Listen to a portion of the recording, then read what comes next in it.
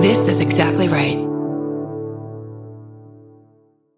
Children and grown-ups, really, to be curious about their own senses, to be curious about the things that they're experiencing, and to be more mindful and to be present in the things that they're consuming, whether that is food, which is what we're specifically talking about, or just content in general.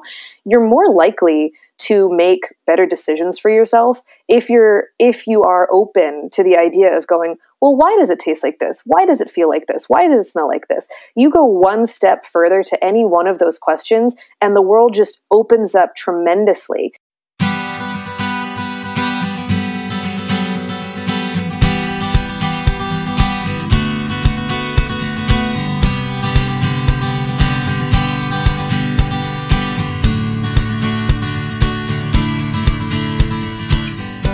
Welcome to the Parent Footprint Podcast with Dr. Dan. I am Dr. Dan, your host, and let me tell you about our mission at Parent Footprint. And that mission is to make the world a more loving and compassionate place, one parent and one child at a time. We believe the key to raising happy, healthy, and engaged kids is for us parents to seek the same in our own lives: happiness, health, and engagement. Further, we believe that awareness is the foundation for your vision of successful parenting, and with increased awareness and intention, we can be purposeful about leaving a healthy footprint on our children. Today's show is titled Helping Picky Eaters with our guest, Sarah Thomas. Sarah is the co-founder and chief imaginator for Kalamata's Kitchen, a global franchise helping kids learn about cultures through adventures with food. She's authored the Kalamata book series with renowned chefs, developed the Taste Bud Travel Guide, hosted live tasting events for kids across the U.S., and attracted celebrity taste buds from everywhere. She recently launched a free kitchen exploration passport to help keep kids adventuring in the kitchen during this pandemic. Sarah spent her childhood surrounded by good food, books, and entertainment, and she holds a pre-med degree as well as literature and politics, and a master's degree in English Renaissance literature. Sarah, welcome to the show. Thank you so much for having me. So, speaking of adventures, let's start with your adventure to being the chief imaginator of Kalamata's Kitchen and your journey to this area of interest and passion. Sure. It's a sort of winding road, so I hope that's okay. I grew up the child of South Indian immigrants. I grew up in southwestern Pennsylvania, though. I was born and raised in a small town there. And it wasn't a hugely diverse area, so I really centered myself, my identity in my family's Indian culture and the way that sort of fit in with the world around me. My mom and my dad are tremendous cooks and entertainers. And I know that, I grew up sort of loving two things, which were food and reading. So I could often be found sitting, we had a pretty big open kitchen. I could often be found reading at the table or sometimes under the table and my mom just cooked all the time. So some of my earliest formative memories are of the sounds and the smells of the kitchen. And they really provide this beautiful color and context for a lot of my memories.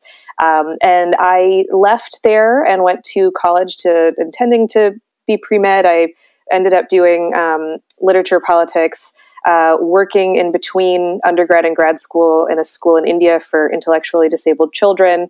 I then pursued my master's degree in literature because I had this drive to teach. But as I finished it, realized it wasn't the kind of teaching I wanted to do. So came back to do medicine again. And while I was starting that process over with a post-bac, I also decided to start working in restaurants just because I wanted to, because it seemed fun, and I loved food. And in restaurants, I started as a bartender in Pittsburgh, and in restaurants, I sort of discovered what I was actually good at, which was retaining a huge amount of knowledge, translating it to people in a way that was comfortable and fun and exciting for them. So I loved. I suddenly realized I could create experiences for people through food, and that's when this sort of hospitality bug bit me hard, and I dove headfirst into the most academic part of the industry that I could identify, which was wine.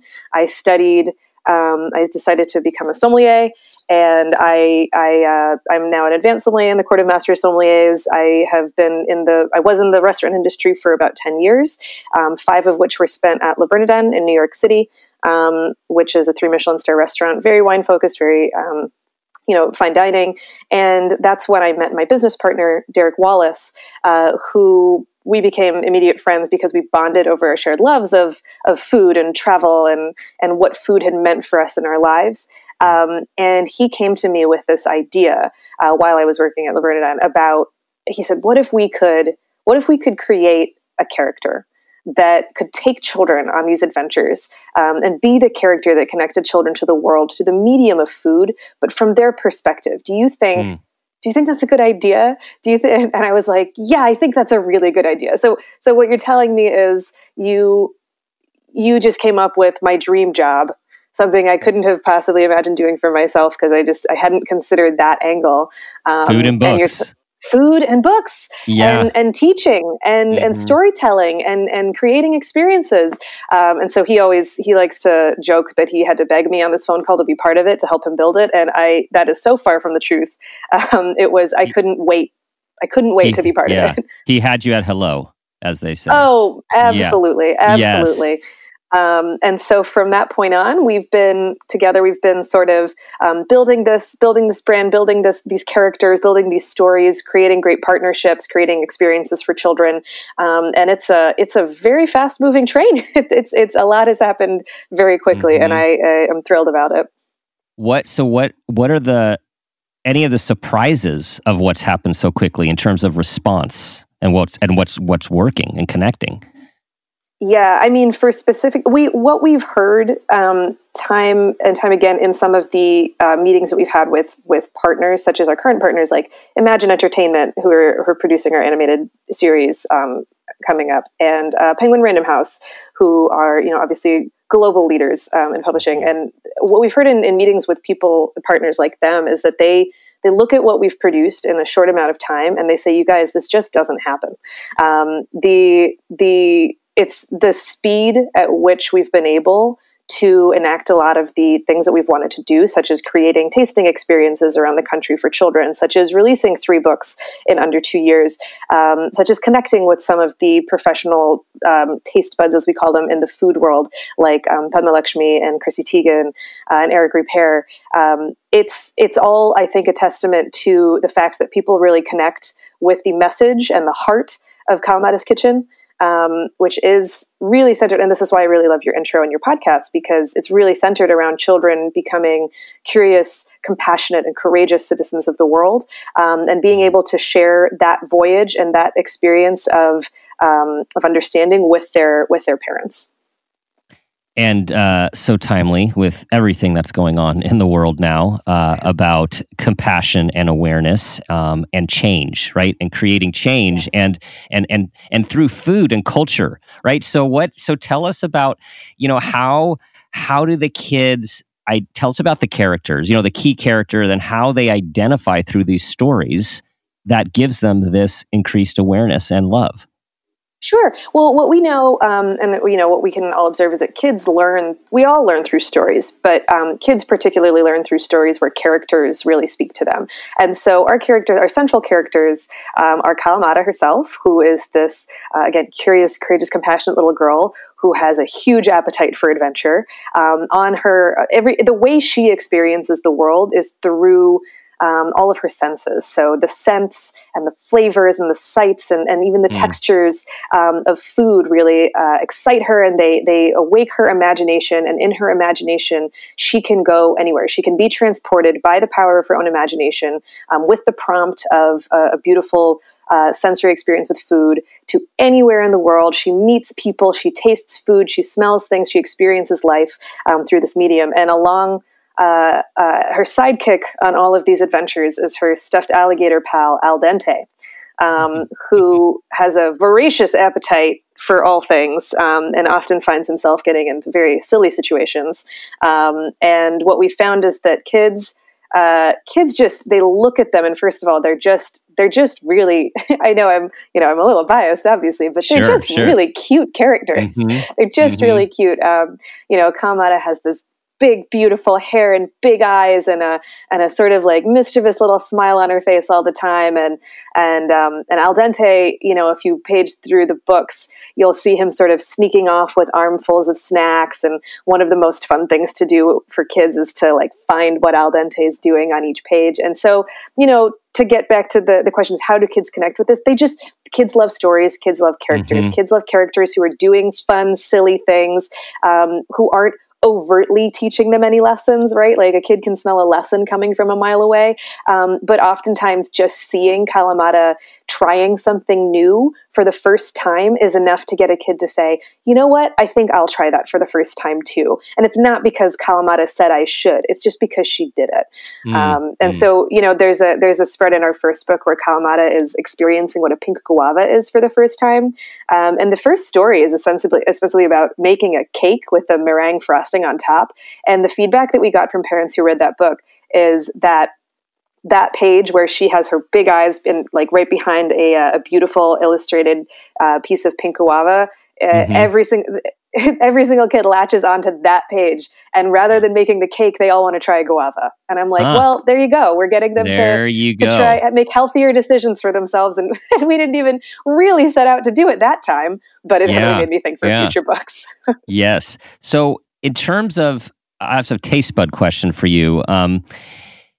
It seems, it's in my experience in working with our clients and then also raising my own kids who were also picky eaters, do we have an increase in picky eaters, versus the earlier generations? Like, is this a phenomenon, and what do you make of it? Well, I know how I grew up, which is that I didn't really have a ton of choice about what I was eating. I don't know if that's like specifically a cultural thing or my parent thing, but when I tried to explain the concept of picky eaters to my mom, she was like, I don't understand. I just don't. What do you mean they don't eat things? Like you put the food in front of them, they eat it. She just didn't get it because we just weren't, we didn't grow up that way. And so, I can only use my own experience here. I'm not a parent. I just happen to be a kid who did experience the world this way and was excited to try new things simply because I think this is what I believe very firmly, is that the way my parents presented things to me and was really important. There was never, I don't remember a moment where my parents would say, okay, this is new and different and you might not like it and it might be a little spicy and it might be, they never prefaced anything. They were like, here's dinner. And then I liked or didn't like it, but I didn't have strong stances that are like, I just won't eat these things. And I do think that a lot of that came from the way ideas were presented. So one of the things we like to say is that we don't really believe in picky eaters per se. We just wonder whether perhaps if the perspective were flipped a little bit on how the things were presented to children, they might not have the sort of immediate reaction of, well, it's unfamiliar, I don't want it. And certainly, we don't know that our characters or stories can like immediately make your kid want to eat broccoli. But what we do know is that presenting some of these things around, rather than focusing on, say, a specific food, flipping the perspective on just the adventure of trying something new has been really effective in the events that we've done and the engagement that we've had with our characters. Yeah, so it's a different approach, right? It's hey, Kalamata and Al Dente they're on this adventure. Doesn't this look good? As opposed to, you need to eat this, or why don't you eat this? Yeah, it is a little bit. And also, again, the emphasis is not really on the food itself. It's on the fact that Kalamata tries something. It's the adventure of trying. And adventures are fun. So trying is fun. And so, again, I try really hard. I mean, I used to do this honestly with adults in a way, when I would be trying to get somebody to try a kind of wine or a pairing that was outside of their comfort zone. It's just like a presentation of like the idea of being adventurous is an attractive one. And particularly for children, when you have a role model that you like, that is also like that's one of her defining traits. It seems to be an attractive perspective for a lot of kids. One of the things that we do along those lines is we create passports for children, where we, and when we were able, and we will in the future, go to sort of cities around the country and do tasting events. We give each child a passport, and in the passport are different vendors who are presenting different kinds of different little bites of food. And we tell kids, if they just try it, they don't have to like it. They can tell us if they didn't like it or didn't. They just have to try the food. And if they try it, they get a stamp. If they finish all their stamps in their passport, they get a prize. And we just and we're like, all right, that's it, go. So we send them on their little food tasting adventure. And what we found is that by not making a big deal about the foods themselves that they're trying, but also saying, hey, we're just sending you on this adventure to go and try stuff. They want to do it. It puts the agency in their hands, and there's no adult being like, you have to try this because you have to try it. It's the agency, and the idea is theirs. As soon as the idea is theirs, it's like parents, literally their jaws just drop when they see their kids eating what they eat at some of our events.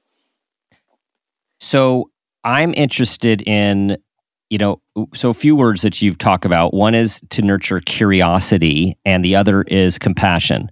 So first off, I love the idea of our kids being curious, right? It kind of open up instead of being closed off and restricted and scared and all of that stuff.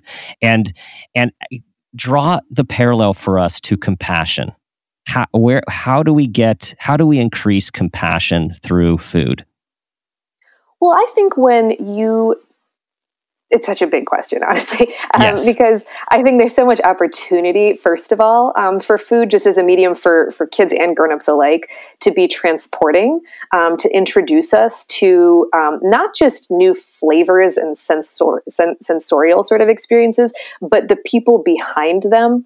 And I think that itself is sort of a gateway to understanding cultures that are not your own, cultures that you may not have been exposed to as a child or as a grown-up before interacting with this food. The stories of people who might seem on the surface so different from you, when you start to dive into, when you have this curiosity around food, you start to dive into the fact that the things you grew up with, no matter where you grew up or how you grew up, there's another culture that seems completely foreign to yours right now that probably has very, very similar,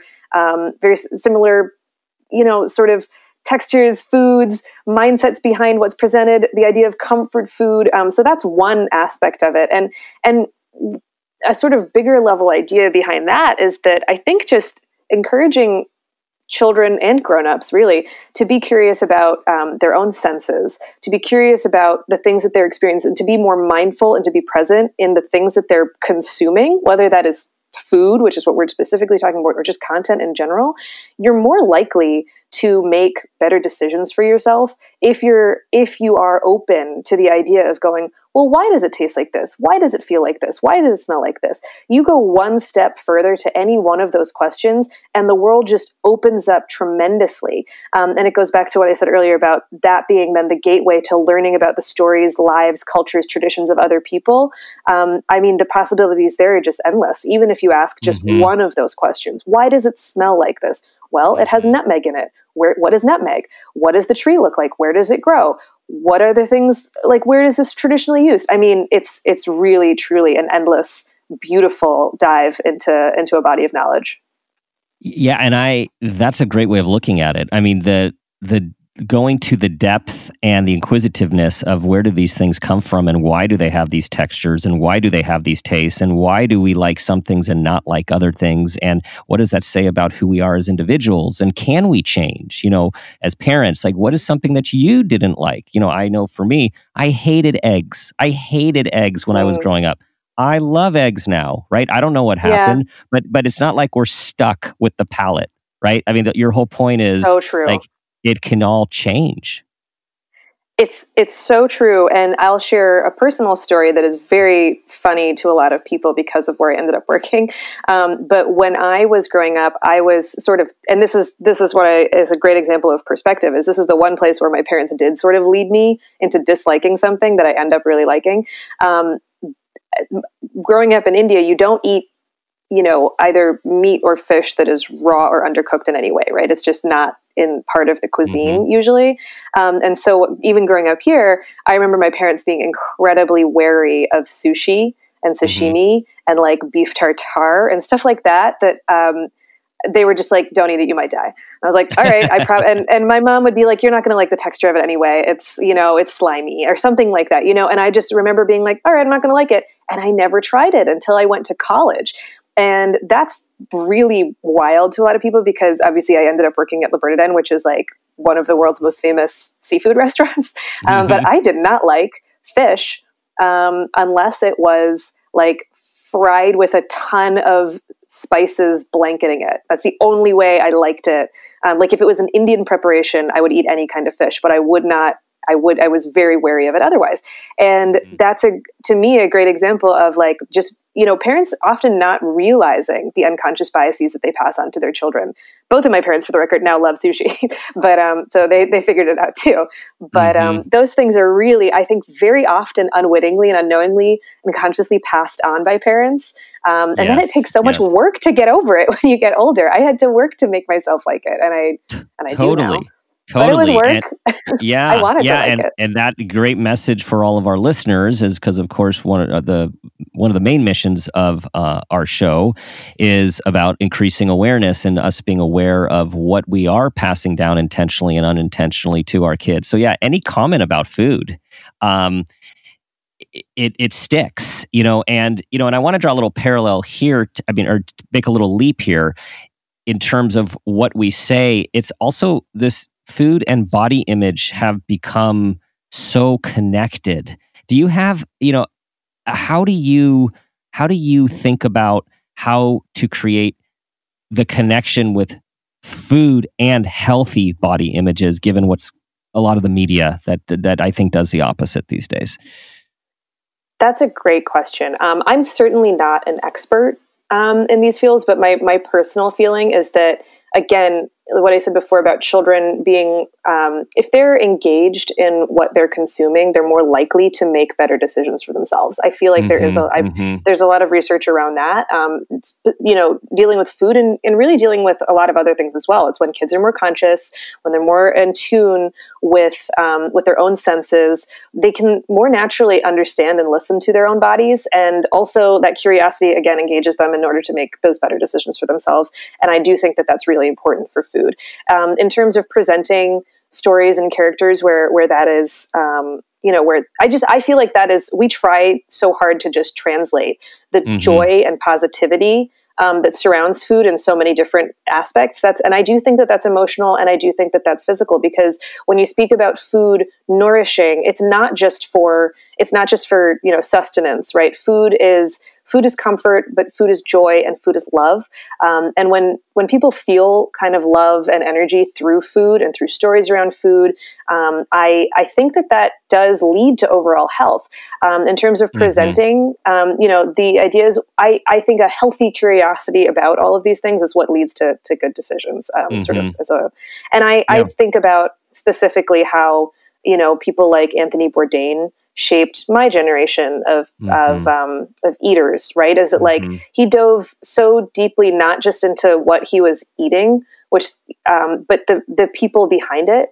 And I think that when you start to see positive examples of people all over the world who look completely different from you, engaging with their food in the way that they do, and then further with their families, you start to realize that there are so many beautiful, healthy examples to be found in real life that I think are so much more interesting and engaging and meaningful than a lot of what's portrayed in the media. So one of the things we try to do also is center the idea of your heroes don't have to be celebrities and athletes. They certainly can be, and musicians, but food gives you the opportunity to see leadership and team building and positive examples in the people who are just feeding you, right? Like, imagine how powerful it would be if you started to see the positive examples of the people feeding you lunch at school, how they look, how they translate their energy, the people who are serving you, your food in restaurants, how they look. It's a much more diverse,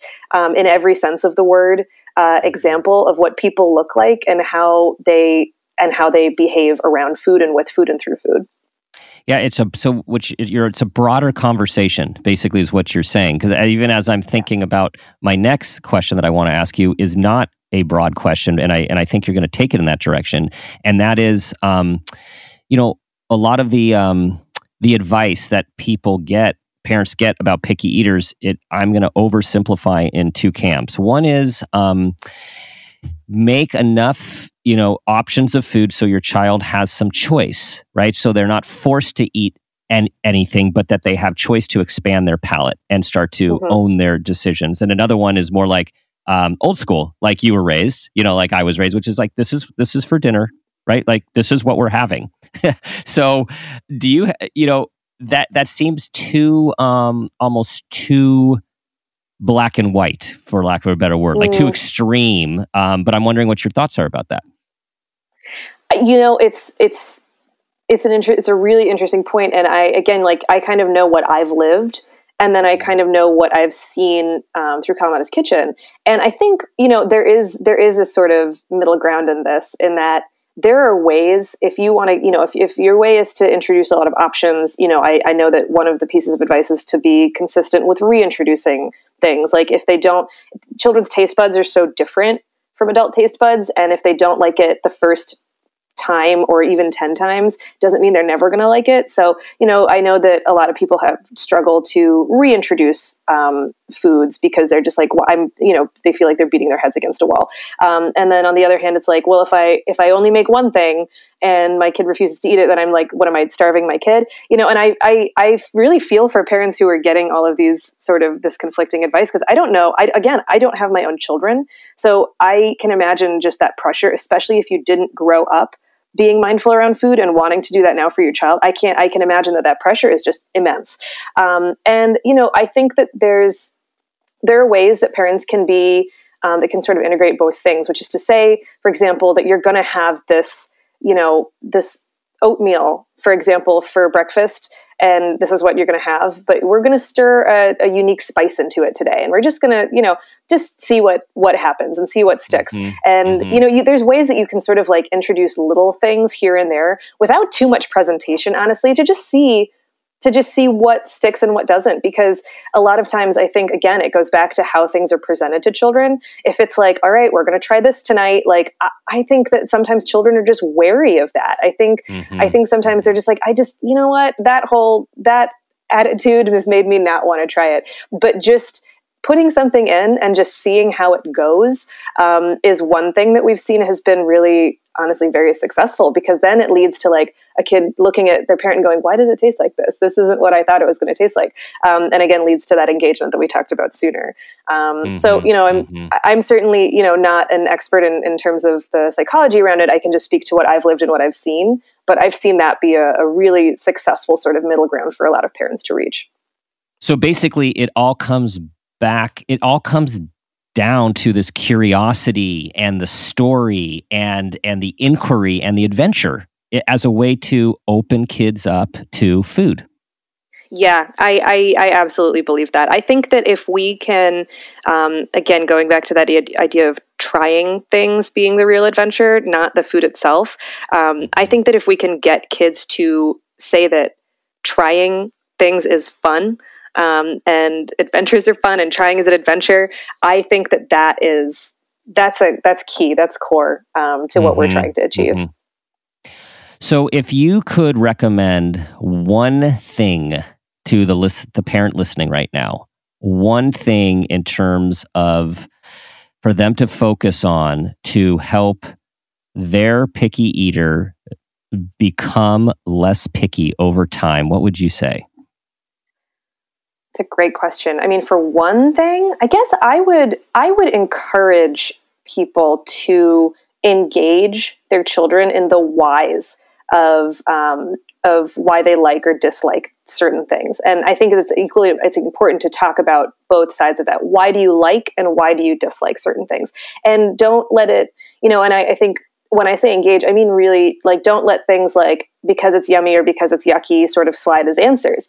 See if you can engage in things like, well, what does it feel like? What do you like about how it feels? Did it crunch? Did it make noises when you ate it? Does the smell remind you of anything? Have you ever seen anything this color before? Engaging questions like that get kids sort of out of the easy sort of silos of yuck and yum. And I really think that's that engagement is so critical, and I think really effective for a lot of parents and a lot of kids. Nice. And I like that, getting outside of the yuck and the yum, right? Like, let's expand the conversation. Yeah. And I mean, also just to add on really quick to that is like expanding the vocabulary of food right outside of yuck and yum is really fun. You get to start, you become really creative with the ways that you describe things, and it's fun for adults too, right? Like you can't like taste sunshine, but you know what you're saying if someone says, "Oh my God, this dish is so sunny." And so like introducing the like words and feelings and into the vocabulary around describing food, it's really fun. It gets kids excited. It is itself a sort of storytelling device. Yes. Okay. Before you tell us more about your stories and where people can find them, we are going to have the Parent Footprint Moment question. Great.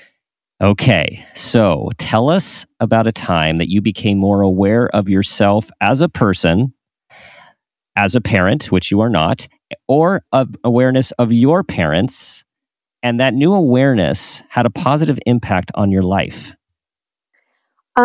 So it's not specifically around a parent relationship, my parent moment, weirdly enough, but it is an adult-child relationship, where the very first time I read Kalamata's Kitchen to a classroom, to students, they were about, I think, 5 years old in this classroom.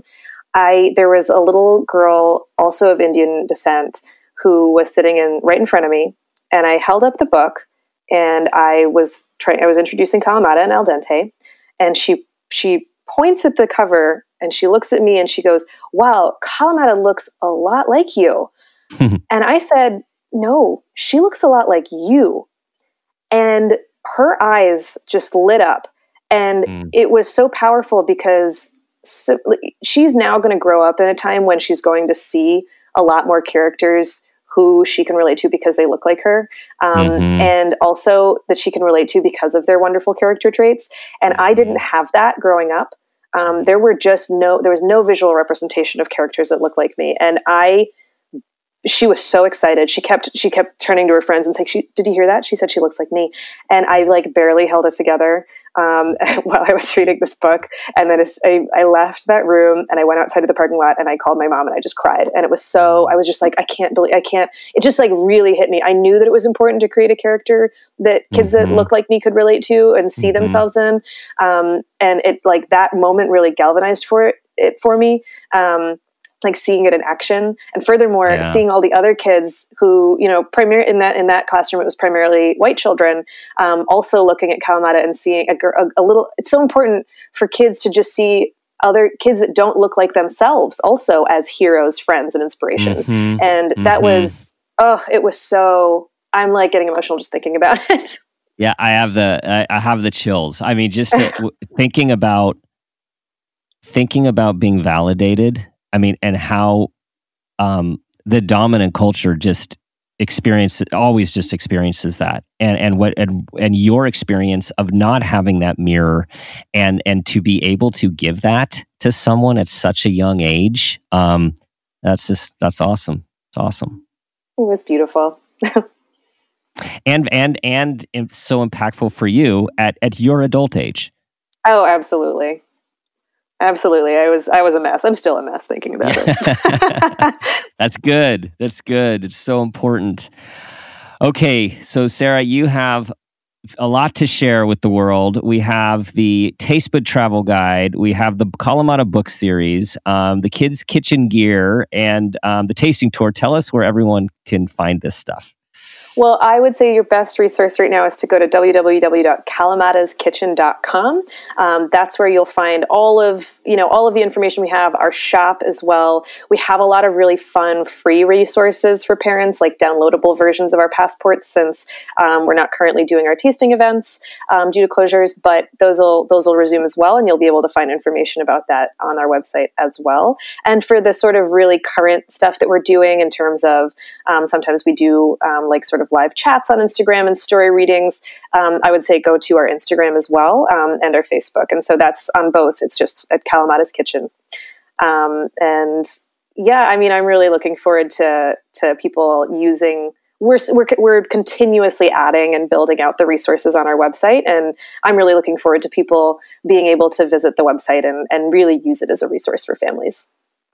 And congratulations on your success. This is such an important topic, and the approach is such a holistic and it's such a meaningful approach to increasing, again, compassion, increasing awareness, increasing a palate. And as you say, if kids can make good decisions now, they're going to be able to make good decisions their entire life. So important. Absolutely. Thank you. All right, everyone, that concludes our show with Sarah Thomas about helping picky eaters, a wonderful, holistic, healthy approach. You know, the key for all of us is to try to be the person we want our child to become. Our kids are always watching. We need to think about what we're saying, what we're doing, and being intentional and purposeful as much as possible. And of course, being compassionate with ourselves when we find ourselves being human. Check us out at our website, www.parentfootprint.com. Tell others who would want to hear this information about our show. Please subscribe. And as always, ask yourself this guiding question: what footprint do you want to leave?